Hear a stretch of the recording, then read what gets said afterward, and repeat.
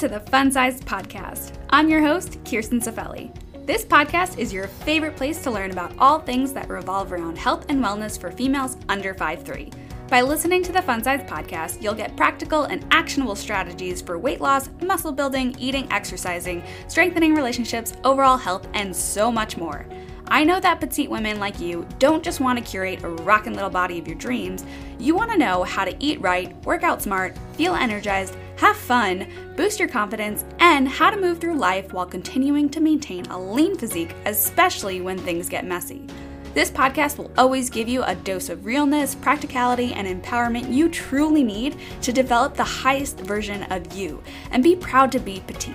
So subscribe now if you're ready for solo episodes from me and interviews from the best little guests around to support you on your mission to become fun-sized.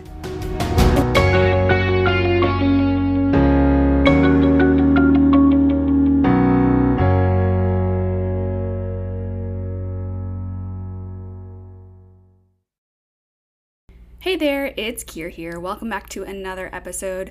On my Instagram stories recently, I was talking a little bit about calorie calculators for petite women, and I just felt like there was so much more that I needed to say, and so you guys are getting a full-on podcast about it. So let's dive in.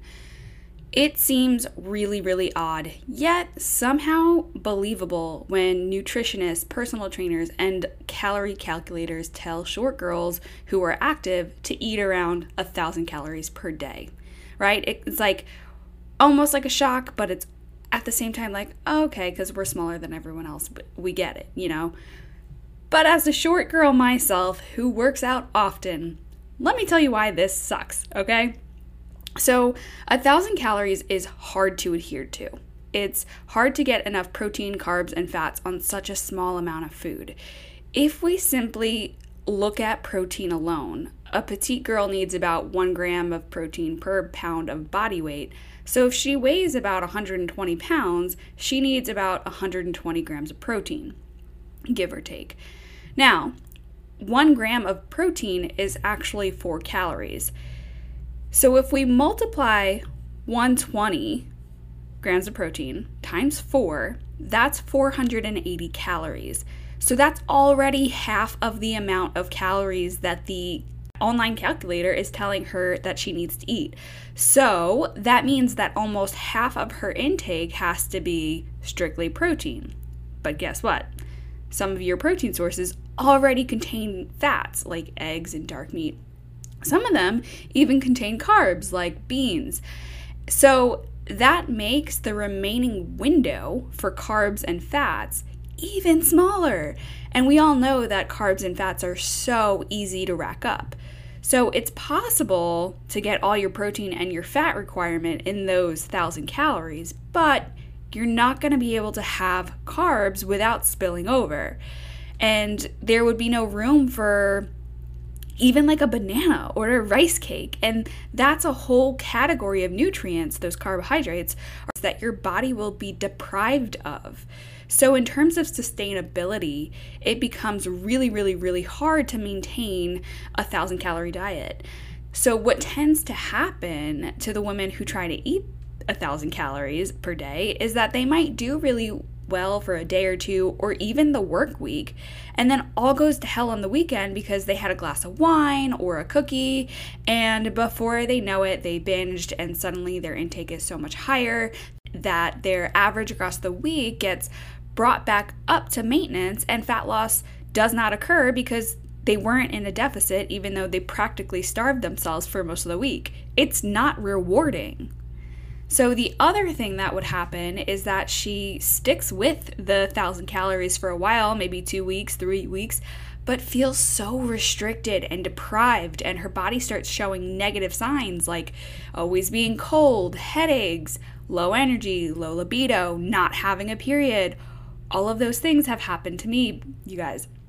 So that's draining of itself. Nobody wants to live like that. It's not fun. I've done it. It's awful. It's miserable.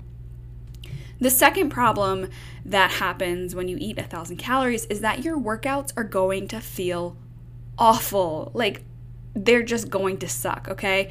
I remember how terrible I felt weeks leading up to my competitions when I was only eating 1,000 calories a day, and I would pick up the 5-pound dumbbells and they would feel like 100 pounds. My strength was complete shit. Like, there was nothing left.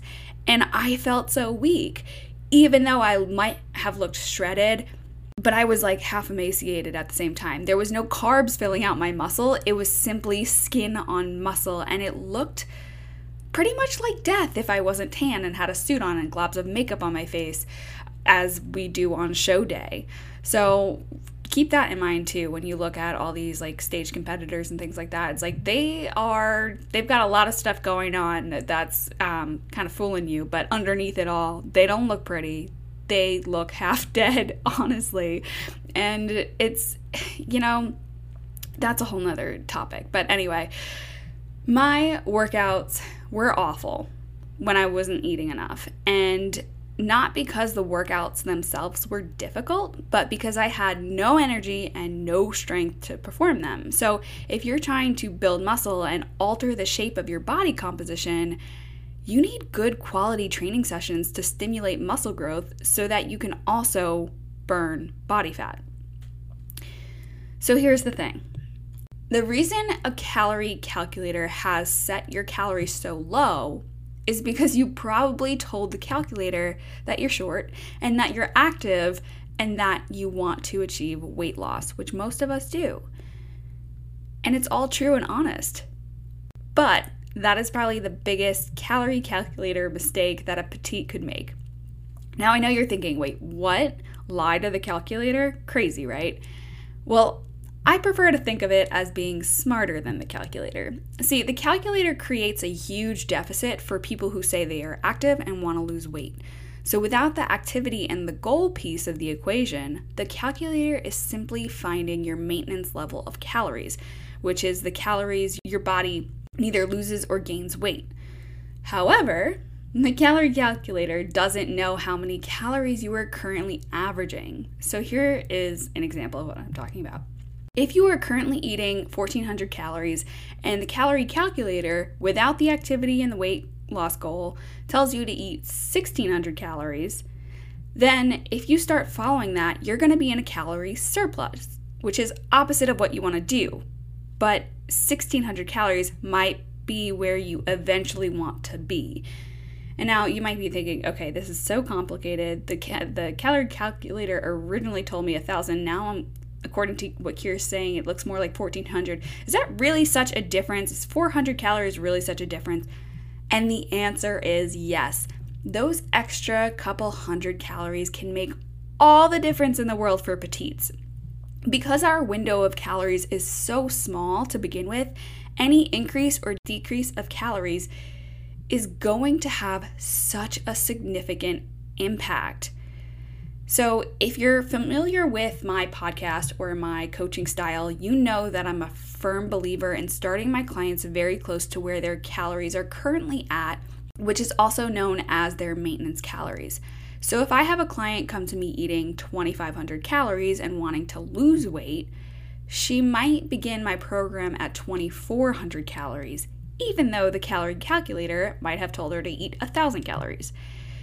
If I have a client who is currently eating about 1,200 calories and wants to build muscle, I start her at 1,200 calories, even though the calorie calculator might have told her to eat 1,800 calories.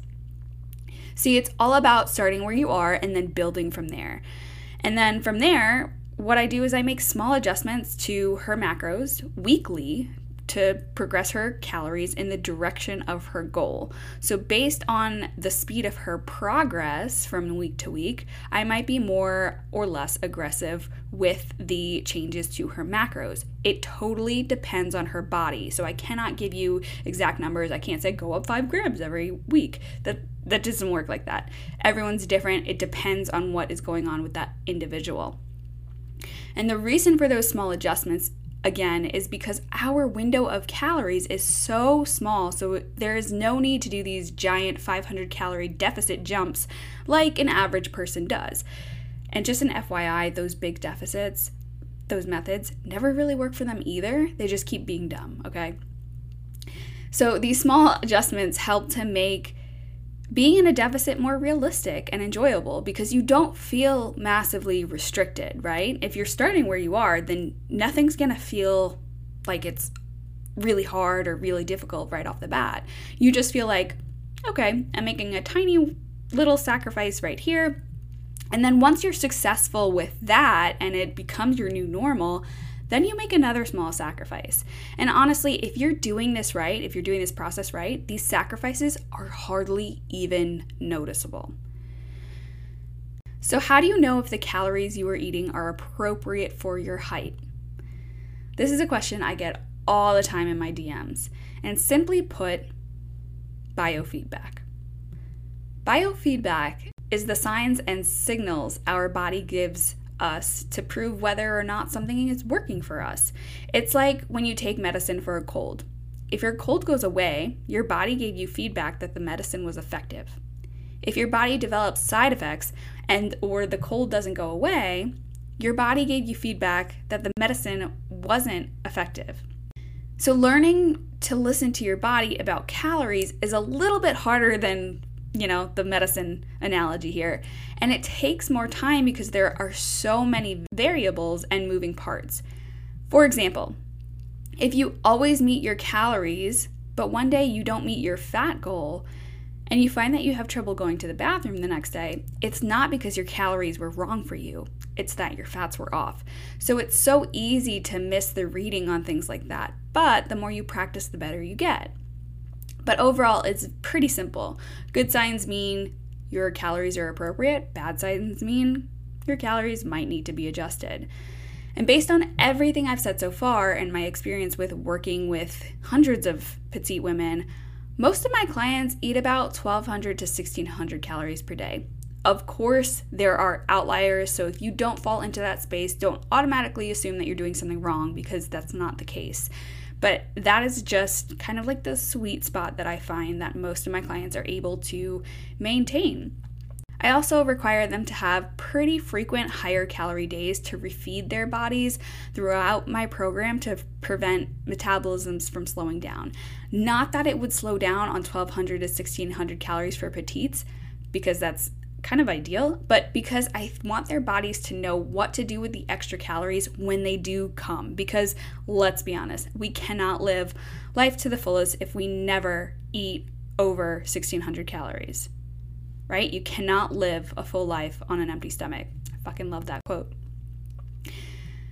I feel like I can go on and on about this topic, but I'm going to put a pause on the conversation here because I'm sure that some of you have a bunch of questions. So please shoot me a DM on Instagram at funsize.nutrition or email me at kirstensafelli@gmail.com.